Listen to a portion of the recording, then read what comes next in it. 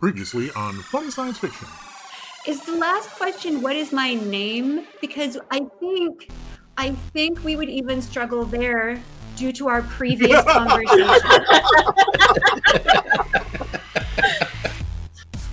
Hi, I'm Larry Cedar, and you are listening to the Funny Science Fiction Podcast. The podcast where, like Stormtroopers, we always miss our targets. It's that our jokes are the targets. And like this one, it wasn't very good.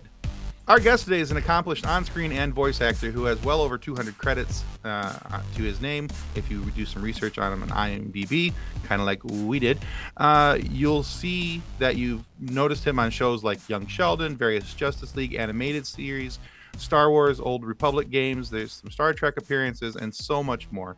We are so very honored to have Larry Cedar join us today. Thanks for being here, Larry. My pleasure. Good to be here. My privilege. Thank you. Yeah, I'm excited to do this. I've been wanting to have you on the show for a while, and now to have the opportunity to sit down and talk with you. There's so many things that I want to talk to you about, but we're going to try and keep it just to a few questions. So, sure. But before we get into anything that's even remotely sci-fi related, I have to talk to you about one specific thing, because you had posted something on Facebook a while back, and it blew my mind because I did not realize it was you in the show, and that's on the show Community, Yes. Where you play the father of Chevy Chase. You are the character Cornelius Hawthorne. And I didn't realize it, like I said, until you posted that. And immediately I'm like, really? And I went to IMDb and I'm like, oh my God, he wasn't kidding. That really was him. And so I wanted to ask you about this because Community is one of my family's favorite shows. We love that show. Your character cracks me up, just how far outside the realm of reality he really is, with his views on things. But I have to ask about the wig. That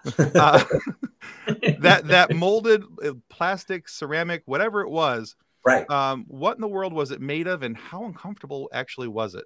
Okay, so before I answer that question, I just have to tell you, first of all, that I've told people this before. My favorite compliment that anyone can pay me in this business is that they didn't know it was me. I take that as the ultimate compliment, because as a character actor, I like to disappear into my characters, not just for the satisfaction of it, but as an acting, task. And when you tell me that thrills me, because I like to do that. I like to become another person. That's, for me, the fun of acting.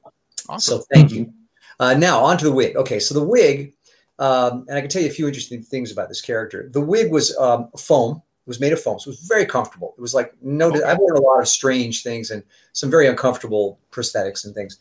This one was nothing, but they did do a head cast on it, and they molded it. And it's supposed to be solid ivory. In the story, he's supposed to wear a solid ivory wig because he doesn't want to wear. He's very prejudiced, backwards person, and he doesn't want to wear the hair of any foreigners who might have contributed to the black hair. So he's really messed up. Right. So he wears an ivory wig, and all he has to do is buff it.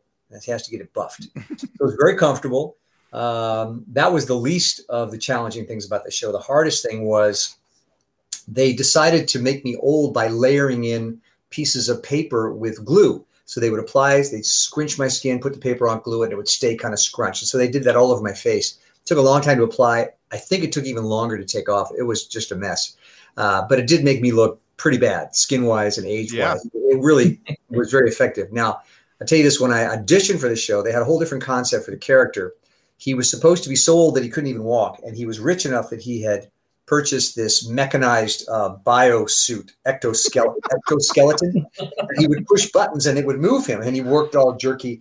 And at one point in the original script, he loses control of the power source, and it starts to speed up, and he starts walking and running all of it. And finally, of course, it blows a fuse, and steam comes out and explodes and all that stuff.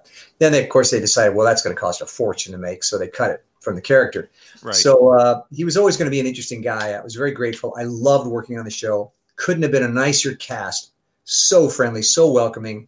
Of course, incredibly funny. Their timing, their sense of humor, the writers, the direction. It's a top-notch show, so I was thrilled to be on it. Had a great time. Yeah, that's one of our favorites, and it's one of those shows that we kind of circle back to, and we'll watch that show. Like we call it background shows at our house, because it's one of those shows you can have on in the background, and you can be doing all these different things, but you'd never lose pace of what's going on in the show, and you don't have to pay like pristine attention to it because you're not afraid you're going to miss a detail. No. It's like Seinfeld. You could tune in any 5 minutes of the show and you'll be laughing. It's just classic. Yeah, absolutely. And so you come back to it time after time and it's still funny. So yep, I agree. And Chevy Chase, who I idolized when I was growing up, is just as funny as he was back then. He has this very impish quality about him where it's just everything he looks at, he figures out the funny, So I had a good time with him. I found him to be, we didn't talk that much outside of the set, but on the set, I found him to be a very generous performer. He really tried to find the relationship between myself, and he really treated me like I was his father. So I had a great time, really great time. Very grateful to have got on that show. That's cool. Awesome. Yeah. So a lot of people and actors that I've talked to, they've been inspired in some way. What was it that inspired you to become an actor, do some of the voiceover stuff? I was on a different path. I was supposed to go to law school. I've been accepted to law school, but in my heart, I'd always wanted to be an actor. I'd done it in high school. I found that when I was on stage, I felt more alive, more connected to who I was. I felt like I was meant to be an actor. Everything about the way my body worked and my instincts naturally fell into the acting world. But I set it aside to prepare to go to law school. I got into law school and on a last-minute impulse applied to graduate school in theater just to see what would happen, not expecting anything to happen. I got accepted. And like a light bulb went off in my head, and I said, "It's like a door had opened." I said, "You got to go through that door." And all I had to deal with was my father, explaining it to my father. But he wasn't he wasn't too terribly upset. He was disappointed. But later on, flash forward, I got him into acting after he retired, and he ended up enjoying it quite a bit. So I knew he understood. So I would say what inspired me was, as I said earlier, the opportunity to disappear into different worlds and characters. I have a vivid imagination, and to me, acting is time travel. You move into these I've become so many characters over the course of my career. I've been so fortunate, and they stay with you, and it's like you've gotten to travel into another dimension. So it fed the imaginative part of my mind. And it also felt, and I'm sure you've discovered this, that when you find what it is you really meant to do, it's very fulfilling. You say, I know who I am.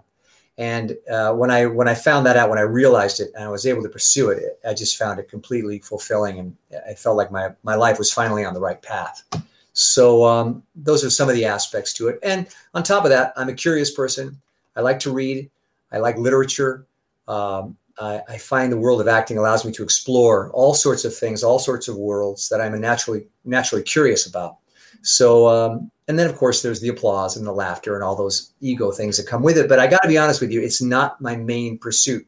I approach things to benefit from the challenge of that particular role or project. And of course the laughter and the money, if you make it, is wonderful as well, but artistically it's very satisfying. So what you're telling me is a real life quantum leap. It's a real life what? Quantum leap? Yes. It was a TV show. It absolutely is. And the more committed you are to the character, the farther down into that universe you go.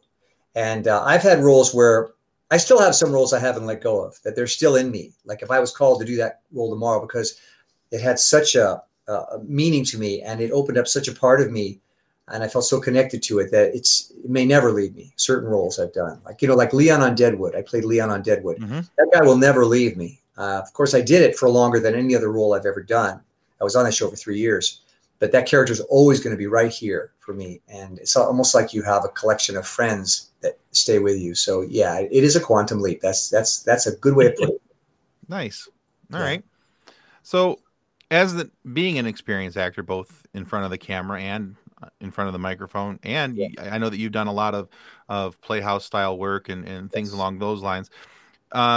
Clearly, as we've mentioned and alluded to, there's been so many characters that you've been part of. Right. Do you find that you have to prepare differently for your work depending on the type of media that it's being presented in, or do you have a set method of approach that you use in order to get yourself ready for that, a carte blanche project? Well, it's interesting because if you're talking film versus television versus theater versus commercials versus voiceover versus animation, yes, they're all technically difficult, technically different. But I would say the overarching requirement, and it sounds simplistic, but is become the character. Become the character. Now, whatever that entails. When you're doing theater, there's a more sustained preparation. And the reason is you're going to be doing it 8 shows a week. So you can't just go on your impulse once or twice like you might do on film or TV and then move on. You're going to be doing that character. So you need to have it deep inside you. So there's a slower build, slower approach. You go into something like television. If you're a guest star, you're lucky if you get a blocking rehearsal, maybe some direction from the director. Probably not, because they've got so much other technical stuff they got to deal with. And you got to jump into that character. So you have to have a kind of a looser feel. You have to have more of a sense of, you know what, whatever happens, I'm going to go with it. You can't think too much. In theater, you think a lot. You have the time and the luxury.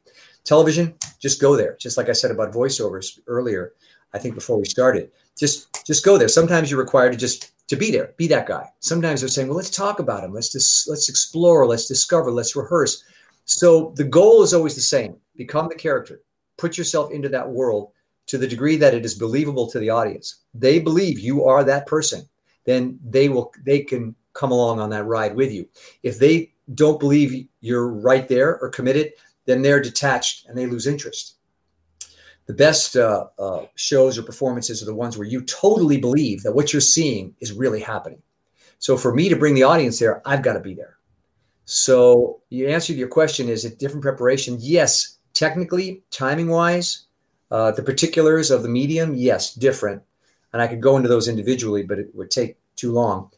But overall, when I get a role, the first thing I see is, how do I become that guy? That's all. That's it.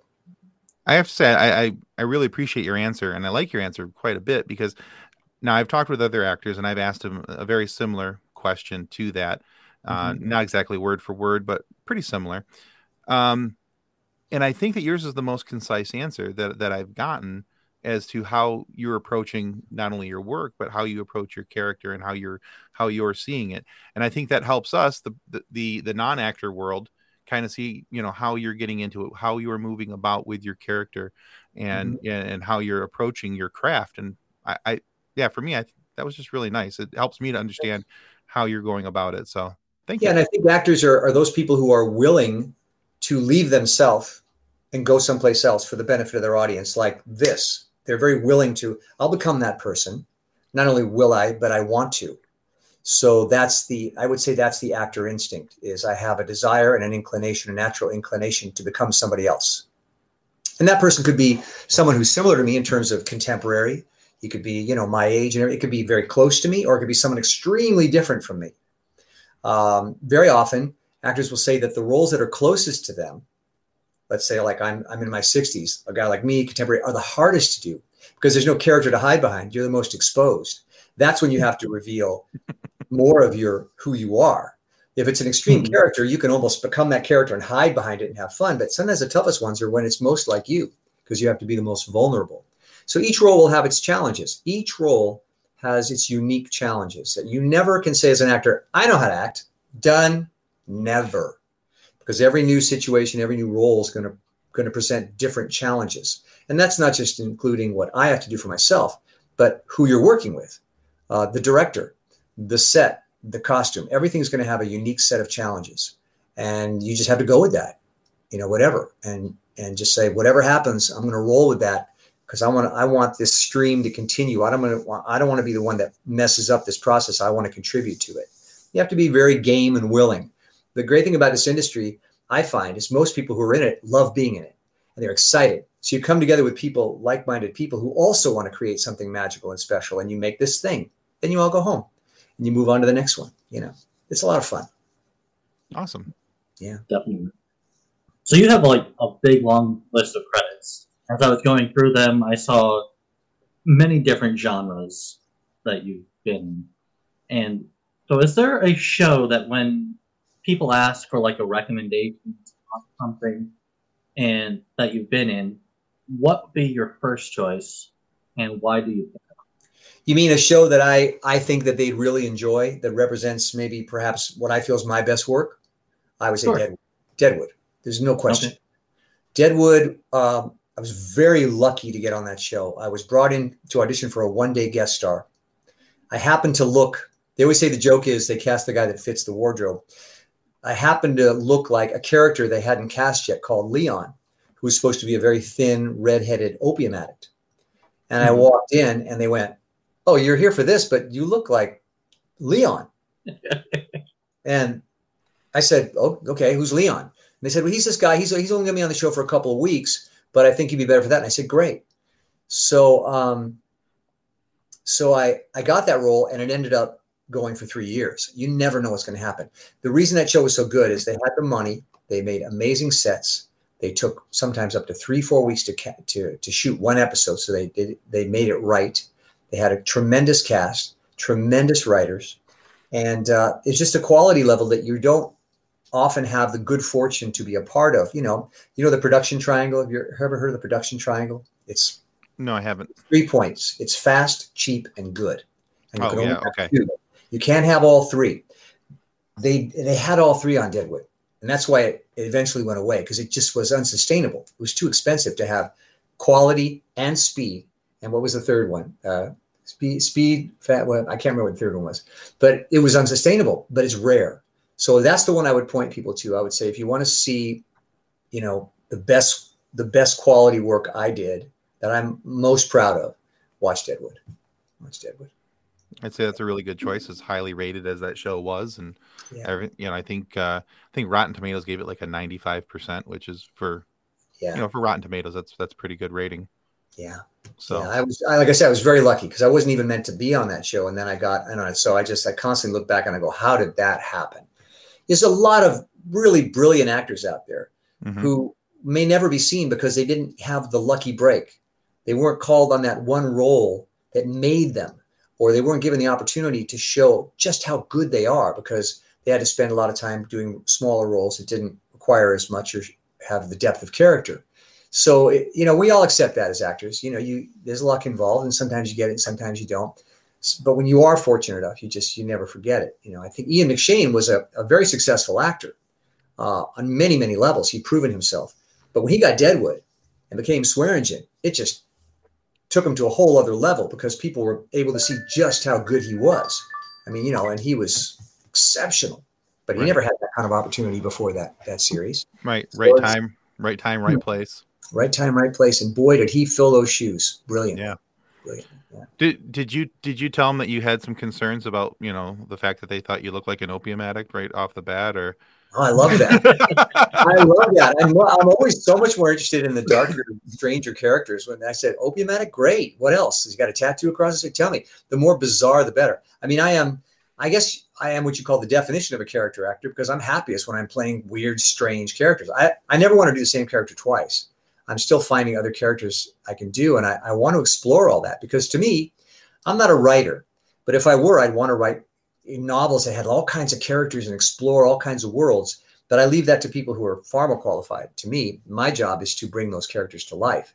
But I just find that this is the wonderful thing about acting is if you're given the opportunity, you can just become all kinds of creatures and people. And most character actors will tell you that they're happiest when they play a wide range of characters. There's other actors who just want to be themselves. I just want to be me. I want to be famous for being me. If anything, my problem in this business is that I'm not the least bit interested in anyone knowing about Larry Cedar. I'm not that interesting a person. I'm really not. I'm not interested in, interviews like this are good because I like to talk about the craft. But if people want to know about me and my life, I'm like, why? I'm dull. My characters are really interesting. So that's where the interesting part of my life is. And if anything, it's held me back because I have no interest whatsoever in promoting Larry Cedar. I just don't find me that interesting, but I find the characters really interesting. Well, see, that's what makes you of interest to a show like ours, because we like the characters. We like, we want to talk about the roles, the characters, and what you're doing and how you prepare for them and, what they mean to you and all these different things. Yep. Reminds me of a conversation we had with another character actor named Larry Hankin. We had him on the show a while back. Mm-hmm. And he expressed a lot of the same things that you did just right there. He's more interested in the story of the character and how they, how they fit into it. He didn't care if people liked Larry Hankin. He was more concerned that people liked the character that Larry Hankin was playing. Correct. Now, there are some people that believe, if you want to get kind of mystical or that these characters exist in the universe. They're just out there. And your job is to find them, connect with them, bring them into this world, and then let them go again. And so you feel a responsibility as a character actor to that spirit.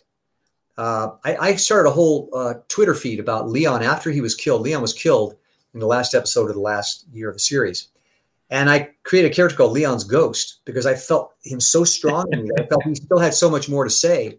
And I started tweeting these thoughts from Leon every day. And you can still check it out. It's still there. Just what he was saying from beyond, like he was dead and he was still roaming the streets of Deadwood as a ghost. And he was watching these people he knew. He was watching the man who killed him and commenting on him. He was watching the woman he loved but knew he would never get because he was an opium addict. But he was so lonely, but there's nothing he could do now, but he could follow her through the streets as a ghost. And this guy was still in me, and it was almost scary because that was Leon. So that's my job, is to honor the character. And if you're working with great material, sometimes you do and sometimes you don't. And whatever you're given, that's the job. But sometimes you work with material that's elevated. And the good material stays with you. This is why Shakespeare is so great, because it's incredible material. Now, I did King Lear in a production, and I couldn't let go of that guy for 6 months. I was still running the lines after the show closed, because good material captures humanity and what it is to be a human being. It's so true and honest and insightful and enriching that you just don't want to let it go. It's like eating, high quality food. It's just better. So if you're lucky enough to play interesting characters, they'll stay with you. And it informs your life. I like to feel that who I am. If Larry Cedar is anybody, he is a collection of all the characters he's ever played. They've come into me. You think I'm going into them, but no, they came into me, and I reference them in my life, what I've learned from them. So it's a really magical process. It's addictive. Excellent. Yeah. So knowing that now, be the character, would you like to redo the introduction as well? Redo the... hello and welcome to the Funny Science Fiction. Oh yeah, I know. Right. At some point, you got to say who you are. You got to admit who you are. Oh, okay. Yeah. No, you got to at some point come back to it. My wife always, says to me, she says, it's because whenever there's an opportunity to promote myself, I'm always like, no, it's okay. And she goes, no, you got to do that. And I go, I know, it's part of the business, but yeah, like I said, I'd rather talk about my characters, and the process. I do find the process really interesting. And it's funny, I don't think of myself as a veteran actor because I just feel the same as I did when I started, but I have accumulated a lot of characters and credits, and I am older, and I do know some things that I didn't know 40 years ago. So I'm happy to share those because I do learn over time, certainly by your mistakes. And so it's nice to be able to share those, Awesome. Yeah. So Larry, another thing I noticed on Facebook is that, and I've watched several of them, you have some live streams that you do with a process, and I'm sure I'm going to slaughter the name here, and so I apologize first and foremost. A process called, I believe it's called squanning. Scanning. Oh, yeah. Scanning. I didn't know you were going to talk about that. Yeah, scanning. SQANNING. Okay, it was the Q that threw me. So yeah, everybody has trouble with it. Everybody goes, how do you do that? Which makes me realize it's a terrible choice of names. But I just wanted to reference the idea of scanning, as in scanning your body. And I threw a Q in there, but I realized it's caused a lot more confusion than anything. But yeah, I do that. I do it religiously. I do it for myself. Occasionally I'll get into a stretch of time when I'm not busy with another project, and I will live stream a session every day. Now it's been several weeks because I've got caught up on other projects, but there's enough there, I feel, to keep people informed if they're interested. Every session is basically the same. So I could have one session up there and it would be as good as the 70 or 80 or 200 I've done now. I do it live because if people are interested in asking questions about the process during the session, they can type it in and I will answer live. So that's why I do that. But yes. Yeah. So what I was hoping is that you'd, because to me it looks like you're doing a form of meditation, relaxation therapy, something along those lines. Kind of fill us in exactly now that I know what it's called, scanning is, and why you use it, and how it's helped you. Sure, and I will try not to go on and on about it because I'm kind of obsessed with it. Let's see, what's the briefest way to do this? So first of all, the definition of scanning is the incremental release of muscular tension to achieve a deep state of physical, emotional, and mental calm. At its most basic, scanning is muscular release. So people say to me, is it meditation? I go, not exactly. It may bring you into a meditative state, but what we're dealing with is strictly, and it's been distilled down to the very simple process of releasing muscular tension. And I always demonstrate that by telling someone either to make a fist and then 3, 2, 1, release, or squeeze their hands together, same thing, 3, 2, 1, release. So what you've done is you made a conscious decision to release muscular tension. So that's the fundamental core of scanning. Now, why? Okay. Why why use this process? And in the course of a session, we will go through the body. There'll be some warm-ups, but we'll work our way through the body, what I call the muscular zones, piece by piece, releasing muscular tension in the shoulder, the chest, the back, the butt. And you do this yourself over the course of a 15-minute, half-hour session. What happens, it's incremental, I say, because initially there's some resistance, but you start to discover you have the ability to release muscular tension, ever so small. And you might say, I can't release the tension in my neck. Well, try it. Can you release it 1%? Can you go from this to this? So you start to discover you have that ability, and it's cumulative. So as you start to cycle through the body from here down to the feet and then do it again, incrementally releasing tension, what starts to happen is there's a buildup, and eventually your body completely lets go and you are completely relaxed. Now, what is the benefit of that? So there's the mind-body connection, we call it. We've heard about this before. Mm-hmm. What happens to your mind affects your body. What happens to your body affects your mind. Right. So scanning is definitely in the realm of body-mind connection. And the theory is, if you can relax the muscles of your body, your mind, like a muscle, will follow suit. As you begin to relax individual parts of your body, the rest starts to kind of fall in place and yield to this. And your mind is like a muscle of sorts too. But instead of holding on to, let's say, this pen, it holds on to what? Thoughts. Mm-hmm. So as your body starts to relax, your mind starts to follow, it lets go, and those troublesome thoughts and worries and concerns and anxieties just float away, and you're left in a state of still, calm, peaceful silence. And you can stay there as long as you want. Now, it's a place we rarely get to in this modern age. People meditate to get there. People take drugs to get there. People drink alcohol to get there. We all want to get there. We're desperate to get there. We're so what I call overly contracted. We need to expand to balance our life. This is a way to get to an expanded state. Now, once you've got there, there's nothing like it. It's so relaxing. It's so calm. It's so peaceful. You're going to want to go back there. But it takes practice because we all don't want to let go. When we're contracted, we're holding on to thoughts, holding on to muscular tension. We don't want to let go because we think our life will fall apart. But you have to train yourself so that you get to where, even though it feels uncomfortable to let go, you trust the process and you get better and better at muscular release, which in turn relaxes your mind and it brings you to this calm, still, quiet place. What you want in life is a balance. You need to be contracted to get things done. You need to be contracted to run this session. I need to be contracted to hear talking to you. I'm forming words, sentences, ideas. That's contraction. But you need to balance your life with equal amounts of expansion. So as you start to bring scanning into your life, it brings that balance into your life until you get to what we call centered. And that's what you want. Mm-hmm. You don't want to stop contracting, and you don't want to be a wet rag that lies around doing nothing. You want a balanced life. Scanning is a way to get you into a more balanced existence. And I think that pretty much sums it up. It's easy to learn. You can learn it in 2 seconds. You can practice for a minute. You can practice for an hour. You're in total control. But what it does, it gives you more control over your state of being, your state of existence. So you don't have to feel so out of control like we so often feel in life. So often we feel like, I don't know what's going on. I don't know what to do. Money, the pandemic, I'm thinking, and we don't know how to get ourselves to a place where we can think more clearly and be more successful in our work and in our lives and in our relationships, that calm, still place. We don't know how to get there. So we rush for alcohol or drugs, which is what I call an external process. That's something outside of you that you use to expand, or you can learn to do it yourself. Use your own abilities to get to a calm place. That's the goal. Okay.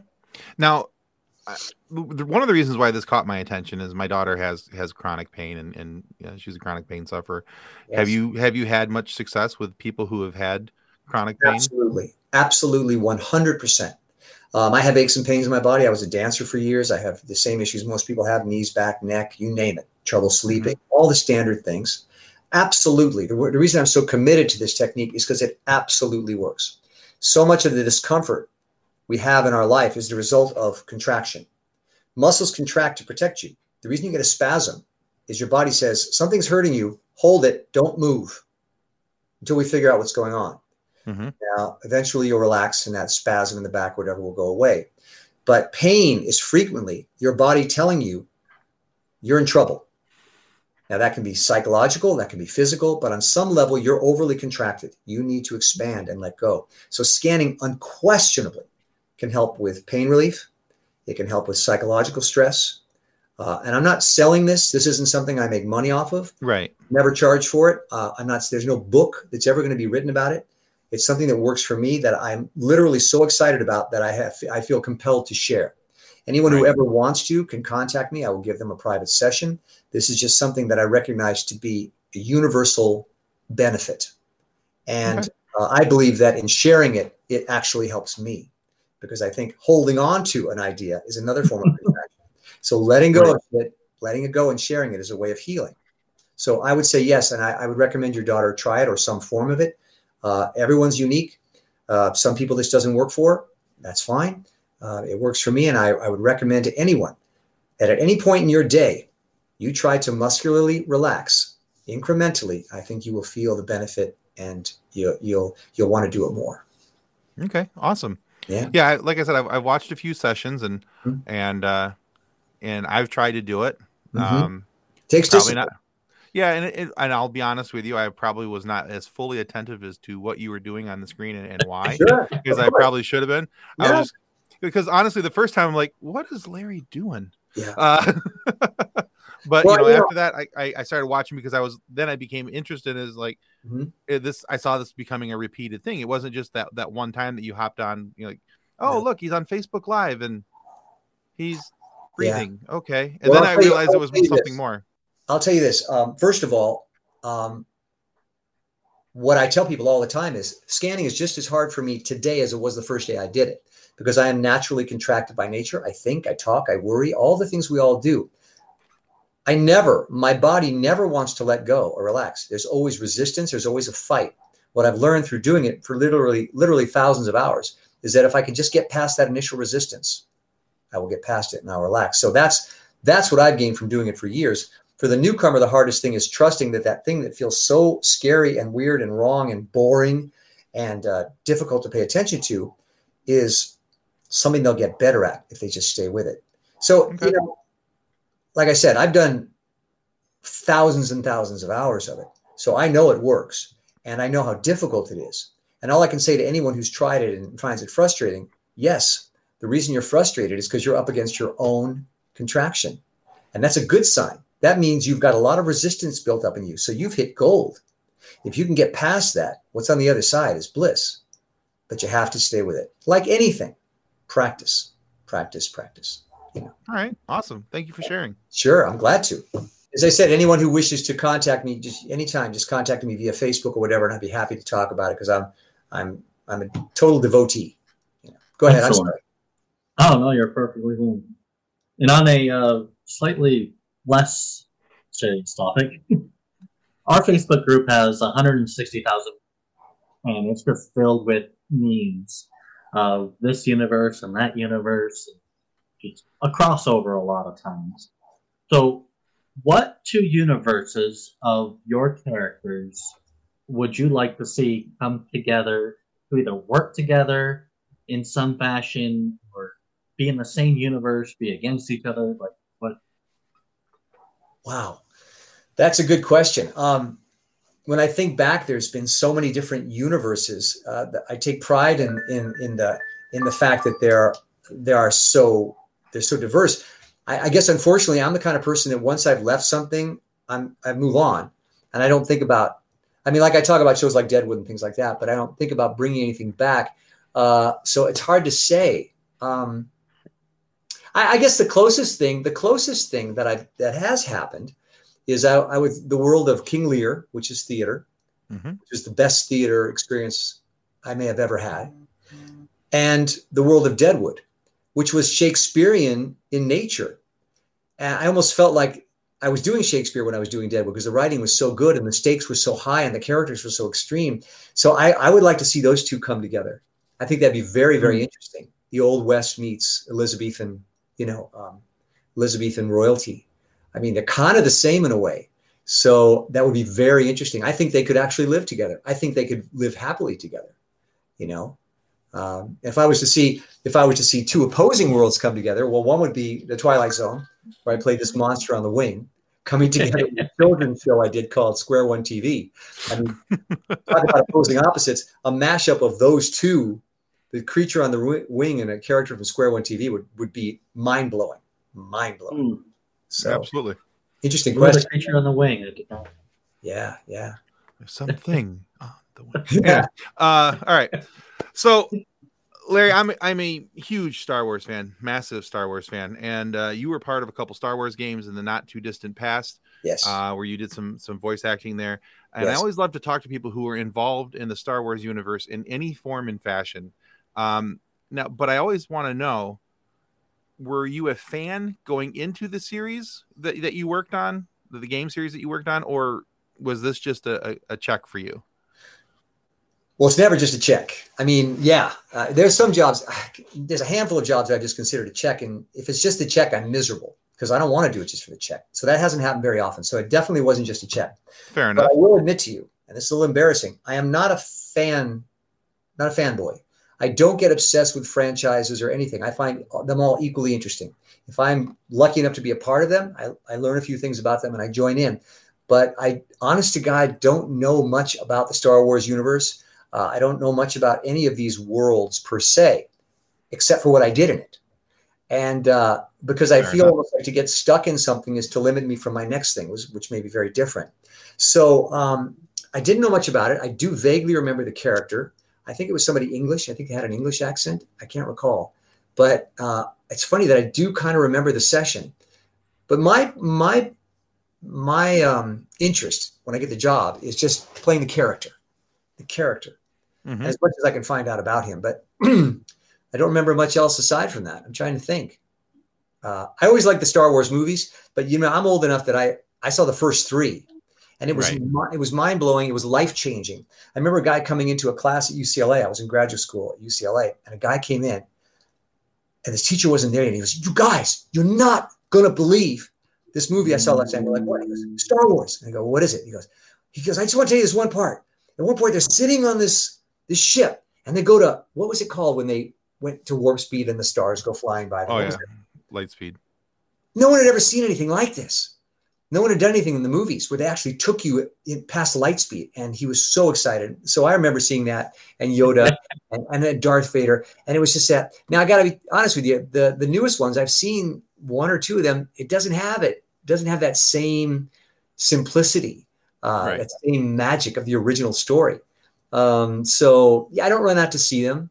I'm much more into psychological dramas, more low key human type movies, just about people talking to each other and Yeah. But it's all the same to me. If I'm hired to do Star Wars, and I find whoever that character is, and I live in that world, so. Fair enough. I like that answer. We're good with that. And you also did a lot of things on Star Trek. You could say you're part of the alumni of the Deep Space Nine, Voyager, and Enterprise. And our Facebook group, they also love Star Trek as well as Star Wars. And out of those, any of the Star Trek jobs, do you have any background stories that you could share with the group? Sure. Let's see. I did Deep Space Nine. I think on that one I had this kind of weird hair that went up like that. I was a scientist. And I got killed. That was cool.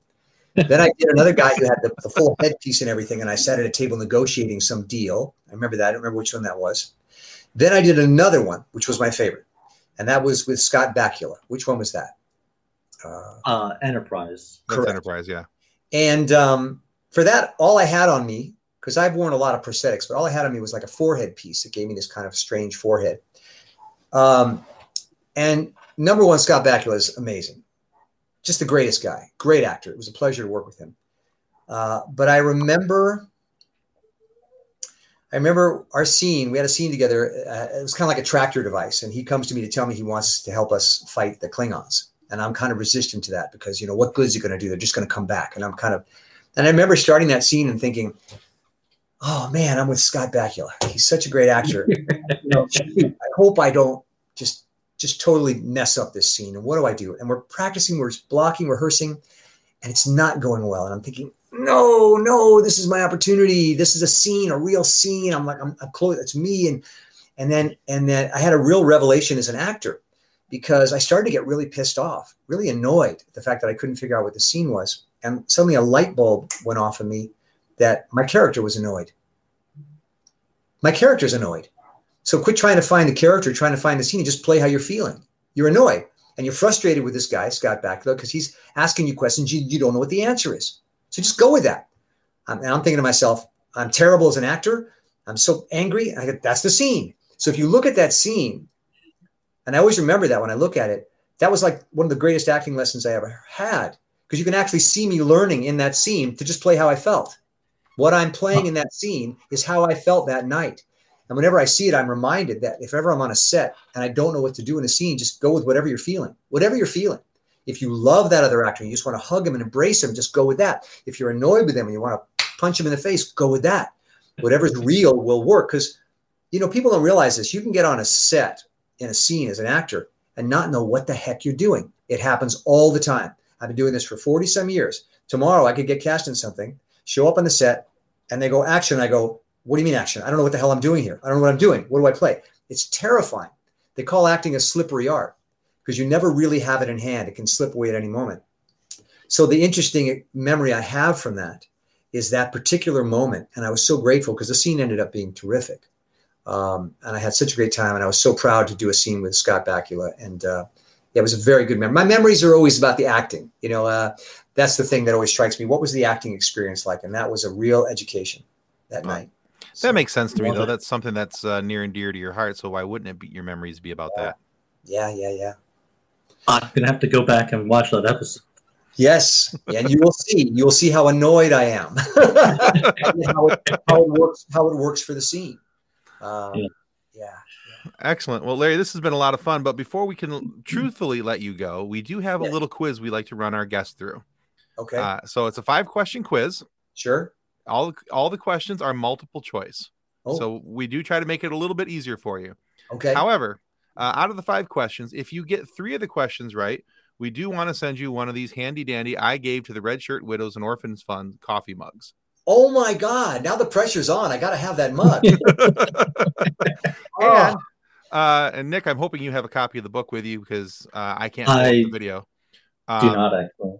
All right, so our group was founded by Nick's dad, who writes under the pen name of Drayton Allen, and Drayton wrote a book. I'll show this one. It's called, and we'll send you both books if you win it. But Custodians of the Cosmos, and it's all about a young man who wanted to join something similar to Starfleet, but couldn't hack it. He washed out and he rejoined as a custodian to boldly clean up after those who had boldly just went. Oh, that's hysterical. I love that. And he's got a new book out called Dances with Aliens, where it's about a dog, but not a 4-legged dog, but a singing, dancing cartoon dog from a theme park, and trying to figure out why all these intelligent aliens can figure out all these different travel things but not realize that he's a dog, or a guy in a dog suit, rather. Oh man, that's great. Good stuff. I gotta have this. So at 3 questions, we'll send you just the mug. 4 questions, we'll send you the books and the mug. Okay. Now, are these questions about things I might know about, or are they just kind of out of? These are this quiz is called the Year of the Movie. So what we're going to do is we're going to give you 3 movie names. Oh shoot. Okay. And I can't go on the internet and look, can I? I can't sneak a look at IMDb or anything. Okay. I know nothing. I know nothing. But we'll give you 3 movie names, and then we're going to give you 3 years, and you'll be able to choose. Did those 3 movies come out in one of those 3 years? Oh, okay. No, I'm terrible at that kind of stuff. Okay, I'll try. Okay. Oh my God. I have a couple of reference points in my life where I might be able to do it. Okay. Go ahead. Now here's the opposite. If there's good things that come, there also has to be what we call a fun sequence. Okay.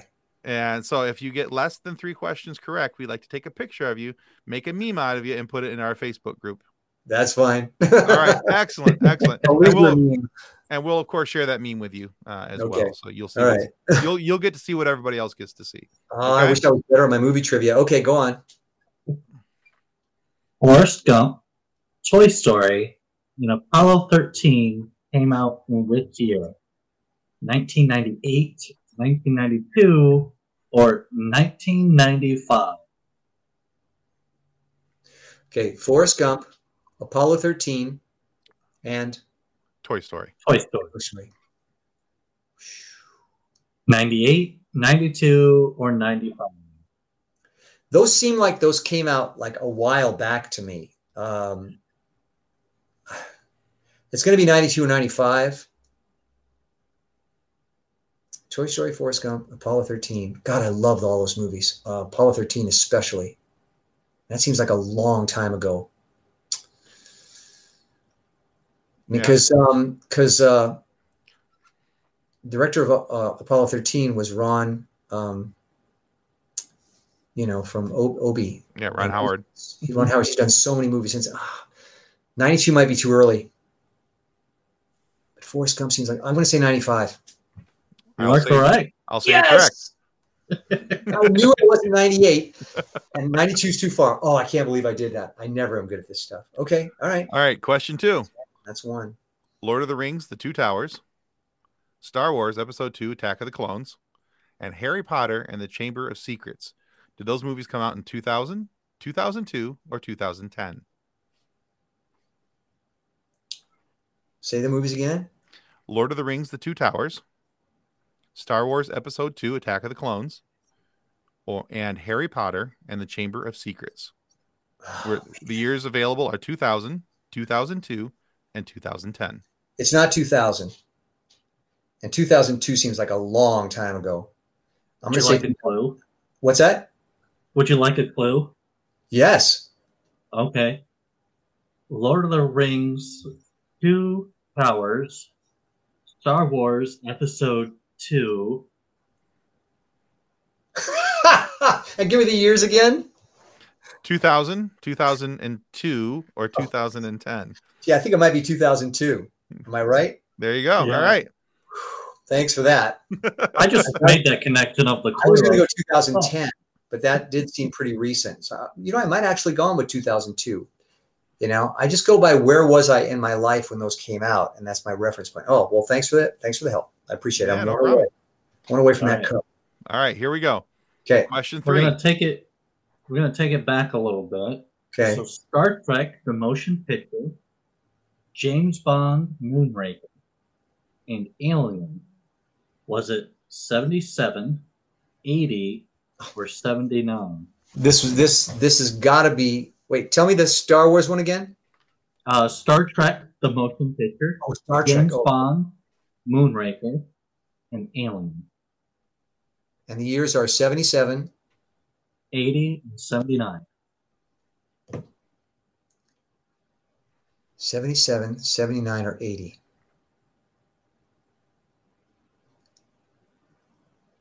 Well, 77, it's not 77. I'm pretty sure because Star Wars came out in 77, the first one. 77, 79, and 80. I would say 1980. Nope, it's 79. Ah, All right. I knew it wasn't 77. Because Alien, yeah, boy. These are movies that had a real impact on me too. So, but I just can't put it together with the others. All right, so I still got to get one more. All right, you got 2 chances. Okay. All right, question 4. Ocean's 13. Was that the last one? I think so, yeah. Okay. Ocean's 13, Juno, and the Bourne Ultimatum. Mm-hmm. Was it 2007, 2001, or 2003? Oh, it's got to be 2007. Correct. Good, yeah, because that's way too far back for those. Those are more recent. All right, so I got it. I got the cup. We're going to send you the cup. Woo! I'm so relieved. All right, And for the question. book, Go ahead. we got The Breakfast Club, Back to the Future, and Mad Max Beyond Thunderdome. Okay. Was it the first Back? You're talking about the first Back to the Future, right? The very first Yes. one. Yes, Okay. Back to the Future 1. Okay. 1960, 1985, or 2000? Oh, this one's easy because Back to the Future, I'll tell you a story. The guy working across the street from me was working on Back to the Future. And he came home one day and he said, they had this actor who was playing the lead and they fired him. They got this new guy, Michael J. Fox. Remember that story? Yep. Eric Stoltz was playing it. Yep. So I remember him telling me that story. He lived across the street from us. The movie wasn't a hit yet because it hadn't come out. He was just telling us about this movie he was working on. So that was 19. My daughter, we were in the first house we lived in with my first daughter. She was born in 1985. So it's 1985. There you go. Nice. Yeah. All right. Whoa. So we'll send you the books and the coffee mug as a thank you for being Fantastic. on the show. And I earned them. You I did earn earned them. So I really am going to appreciate them. Thank you. Awesome. Yeah. Well, Larry, thank you so much for being on the show today. Where can our listeners go to find out more about what you are doing now or Twitters, Facebook, whatever you would like to give us. Sure. Well, there's my Facebook page. You can do a search and you'll come up with my Facebook page, which is, just Larry Cedar. I also have, I guess what they call it's not a fan page, but it's my professional page also on Facebook, which is basically facebook.com/Larry Cedar actor. I post mostly the same things. I just tend to post the personal stuff on the regular Facebook page and the professional on the other one. So they can go to my website, LarryCedar.com, and they can see videos of me. And I don't update it too often, but that's there. I also have an Instagram page and Twitter page. Instagram is Larry Cedar Actor, and Twitter is just Larry Cedar.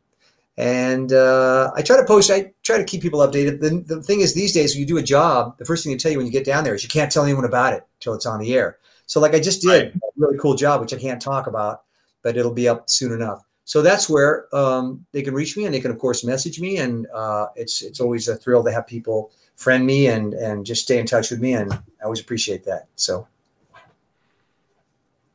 and I can tell you also, I do these one-man shows, these adaptations of literature. And I just did one, and I'm working on my next one for Franz Kafka's The Trial, which will be coming out in February, but there'll be news about that. So that's it. But in the meantime, I want to thank you guys. This has been a blast. You guys are terrific, and it's been a pleasure. So thank you. Yeah, thank you. Yeah, and thank you. And we will make sure we put those links in our show description so that listeners can check them out as well. Fantastic. And thank you to your fans, and thanks for liking the business. I do, so I'm glad you do too. And just one more quick thing here. Just want to remind everybody that subscribing is the single most important thing that you can do to ensure that we get more amazing guests to have these types of conversations with Larry Cedar here. Funny moments for you to be able to listen to. So please subscribe. It's going to help us out. And then go check out Larry's work as well. Check him out on social media. He does a lot of cool stuff on there. And now that I know how to pronounce it, go check out Scanning. Yes, that's also a page. There's a scanning page on Facebook. Just do a search for SQANNING. There you go. All right. Now, also, if you're not happy with the content of our show today, all you have to do is, and you can do this on your own, lodge a complaint with the head of our complaint department. That, of course, is Thomas Curry, Aquaman's dad. Sure, he seems like a nice and even-keeled kind of fella, but it's his stepson of sorts that you got to worry about, Orm.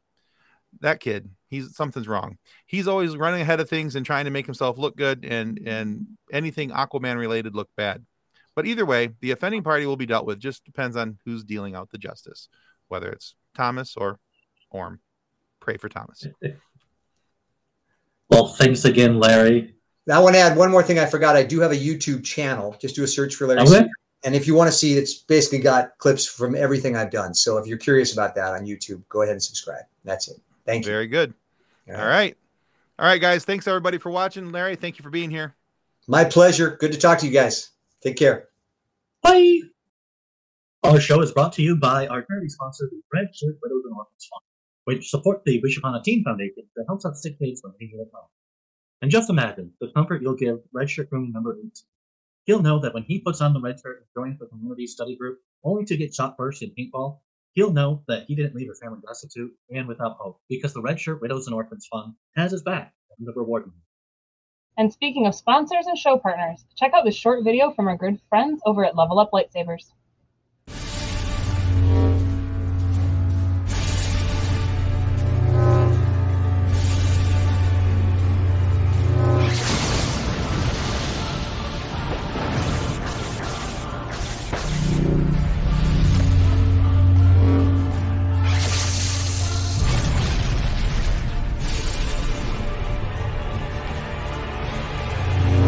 Information about Level Up Lightsabers and their online training sessions can be found in the episode description below.